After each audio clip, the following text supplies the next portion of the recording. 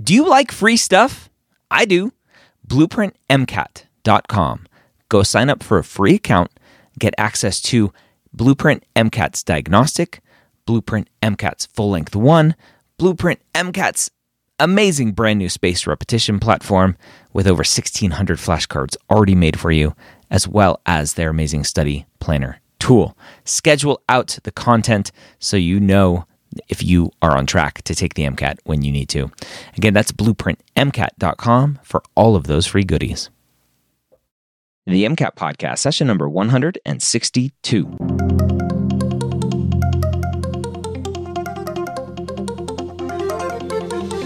A collaboration between the medical school headquarters and Blueprint MCAT.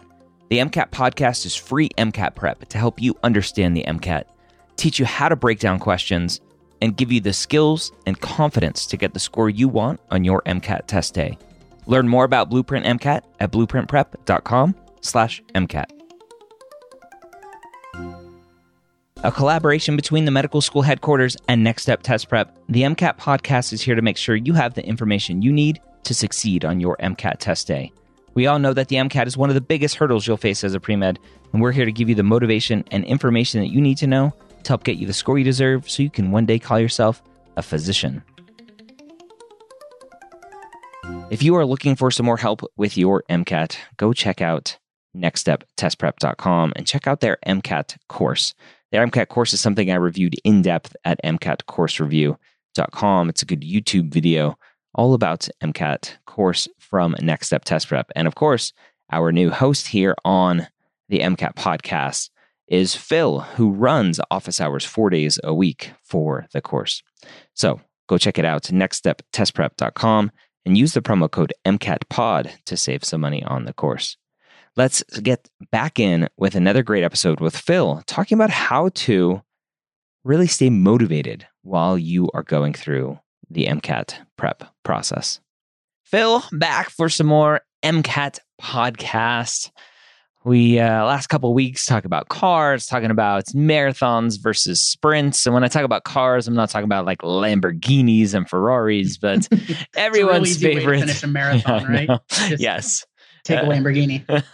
Everyone's favorite critical analysis and reasoning skills or section. Is it skills or section? Skills. Skills. Yeah. This week, kind of going to cars, right? Almost everyone has some weak points in the car section, but obviously weak points in every section. And so when we were talking about cars, if you haven't listened to that episode, I would recommend going back 2 episodes and listening to that one, because there were some new things that have come up, right? We're 160 or so plus episodes into the MCAT podcast.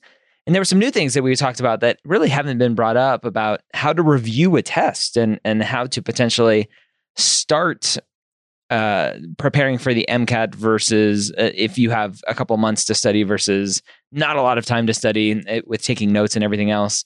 And today I want to dive into finding those weak points, because I think in life in general, I've been repeating this a lot. There's a podcast that I listen to, and the guy on that podcast talks about self-awareness all of the time.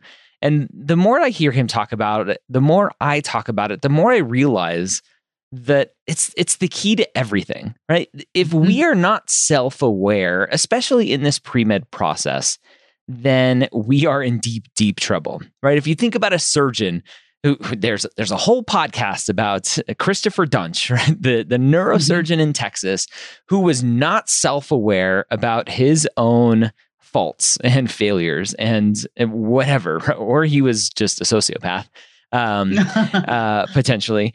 And it led to the death of some people and lots of morbidity for other people. The self-awareness in this pre-med path, in being a physician, in being a medical student, in being a human being is so important to being successful in life.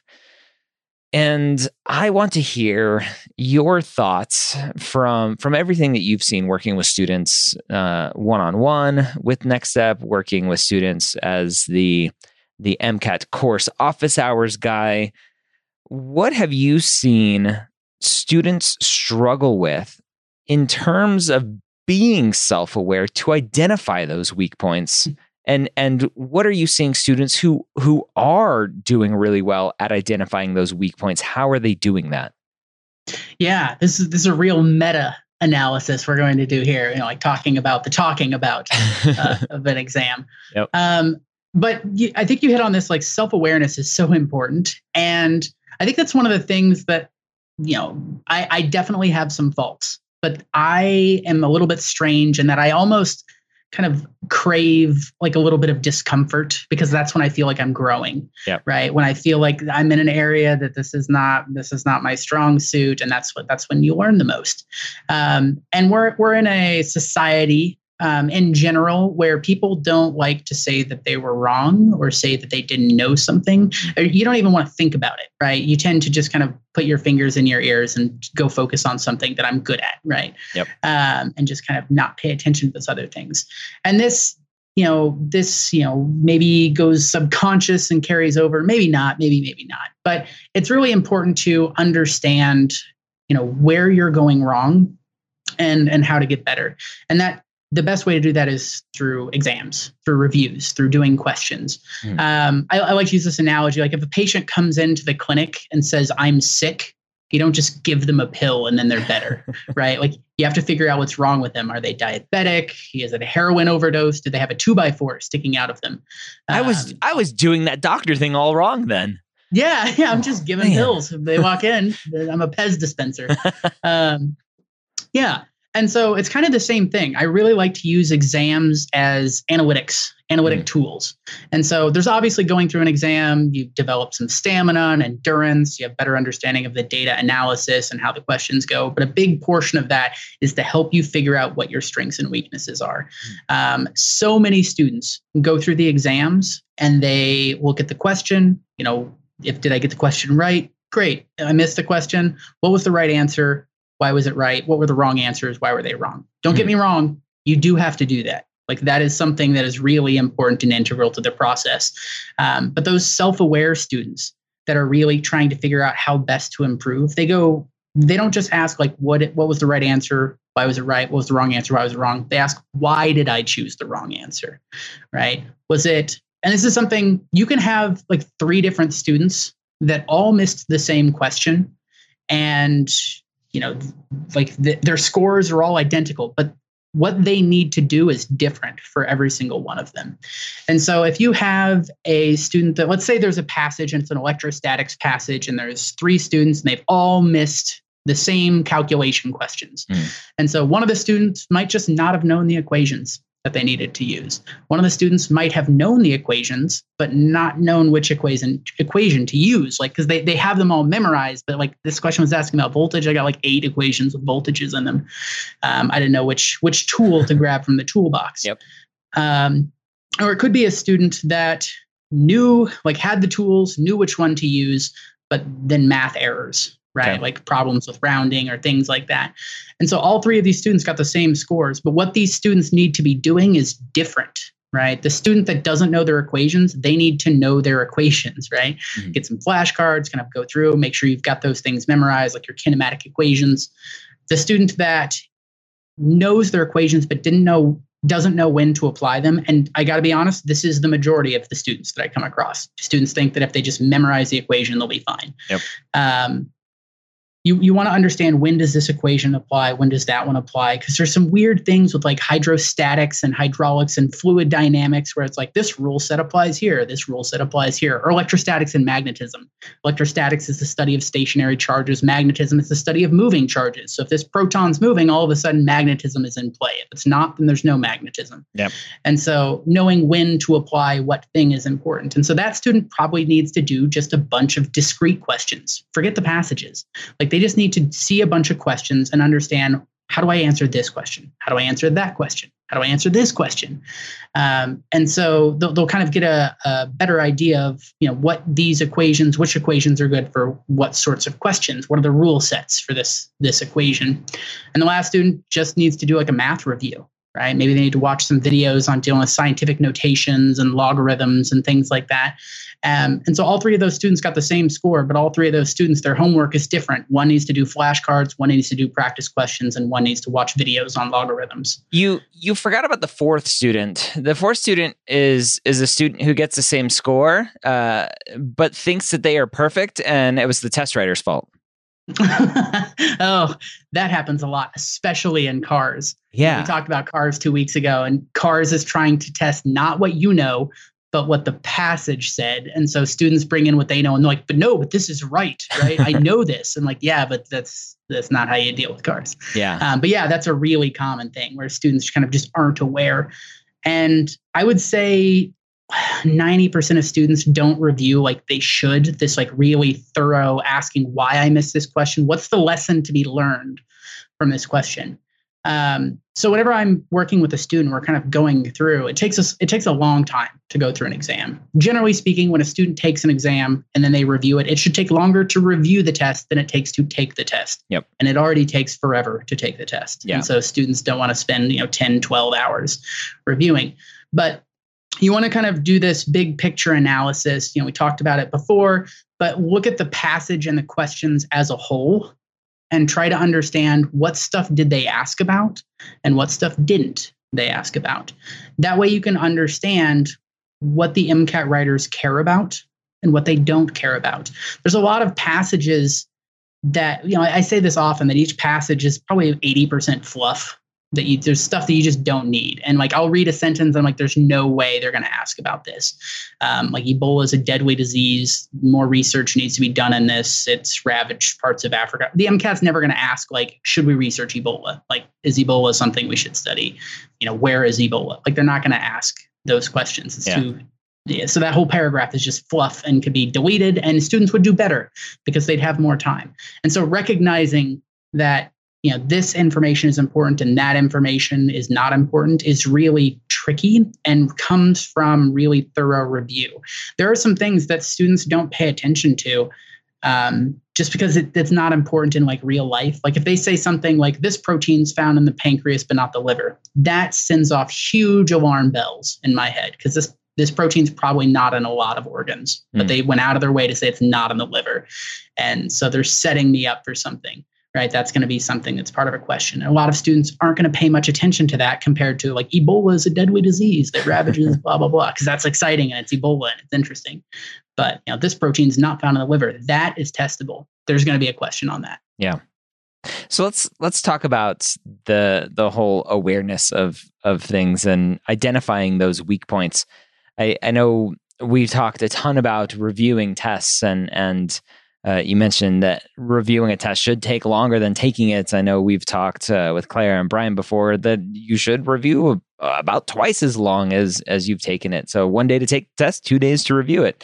And so when I hear students who are like cranking through 7 exams in a week, I'm like, the whole like what we talked about last week of setting those goals, like you just got that dopamine hit because you're taking lots of tests, but it's just not super effective. But you're not improving. You're not improving. Exactly. So that happens all the time. It's a student like, I'm going on spring break this week. I'm going to take 5 exams. I'm like, well, you're not going to be any better at the end of the week. your butt might be flatter because you've been sitting for hours upon hours.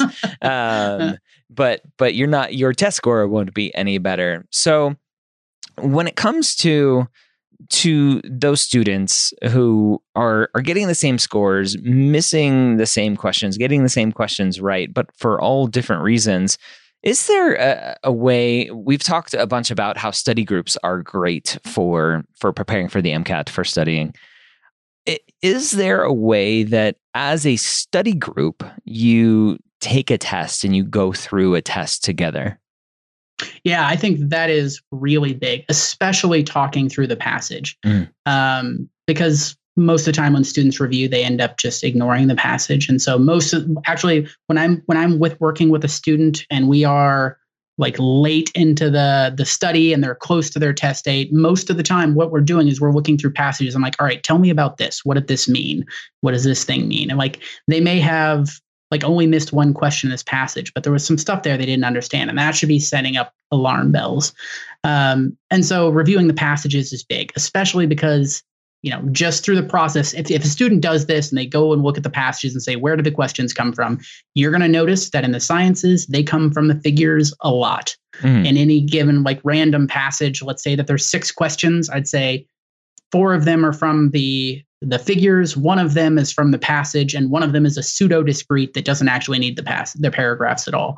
And so I've learned whenever I'm dealing with an exam, I'm paying way more attention to the passages or to the figures, the tables, charts, data, graphs. Those things are really high yield. And that only comes, just from constant kind of reviewing and looking at what did they ask about, especially on AAMC materials. But, obviously we emulate that as well at Next Step.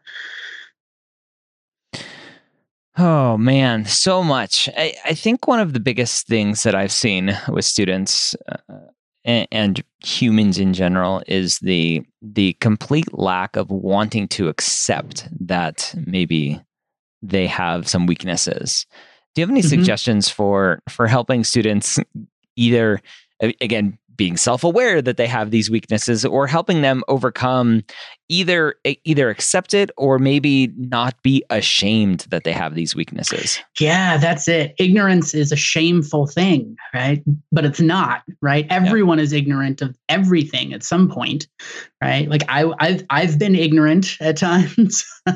We all have. I often talk about this sometimes when I'm like setting up students, working with them, like here's a time when I was wrong, right? And so I'll bring this up at the very beginning and I'm like, so this is a time when I was an idiot. So now you are feel free to feel like an idiot at any point, and then we'll be equals. And that's super important. That just, like, I mentioned, I feel like when I am struggling, that's when I'm growing, and I have very growth mindset. And I think that that's what students need, is they need to have, take pleasure in like, I didn't know this earlier, but now I know this. And so I am better. And so nobody likes to admit that they were wrong. It's belief perseverance, which is a psych term in the psychology, sociology section. People just want to continue believing and not admitting that they were incorrect. And so be aware of that. There's some idea that if you show me somebody who is never wrong, then that person never grew and never took any risks. And that's, being comfortable with that is really important. I'm a mountain of ignorance at times. There's a lot of stuff that I've learned that I did not know before. And that's only possible if I didn't know it before. All right, there you have it. Hopefully this has motivated you to stay motivated through the process.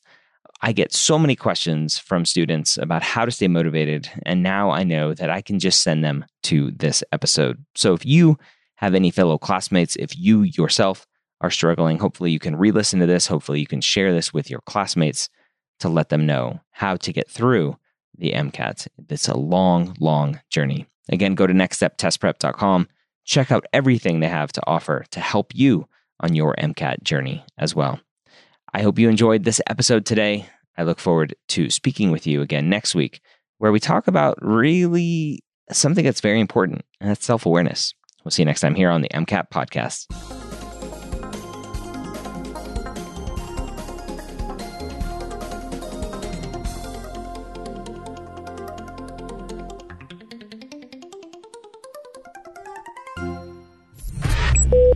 This is MedEd Media.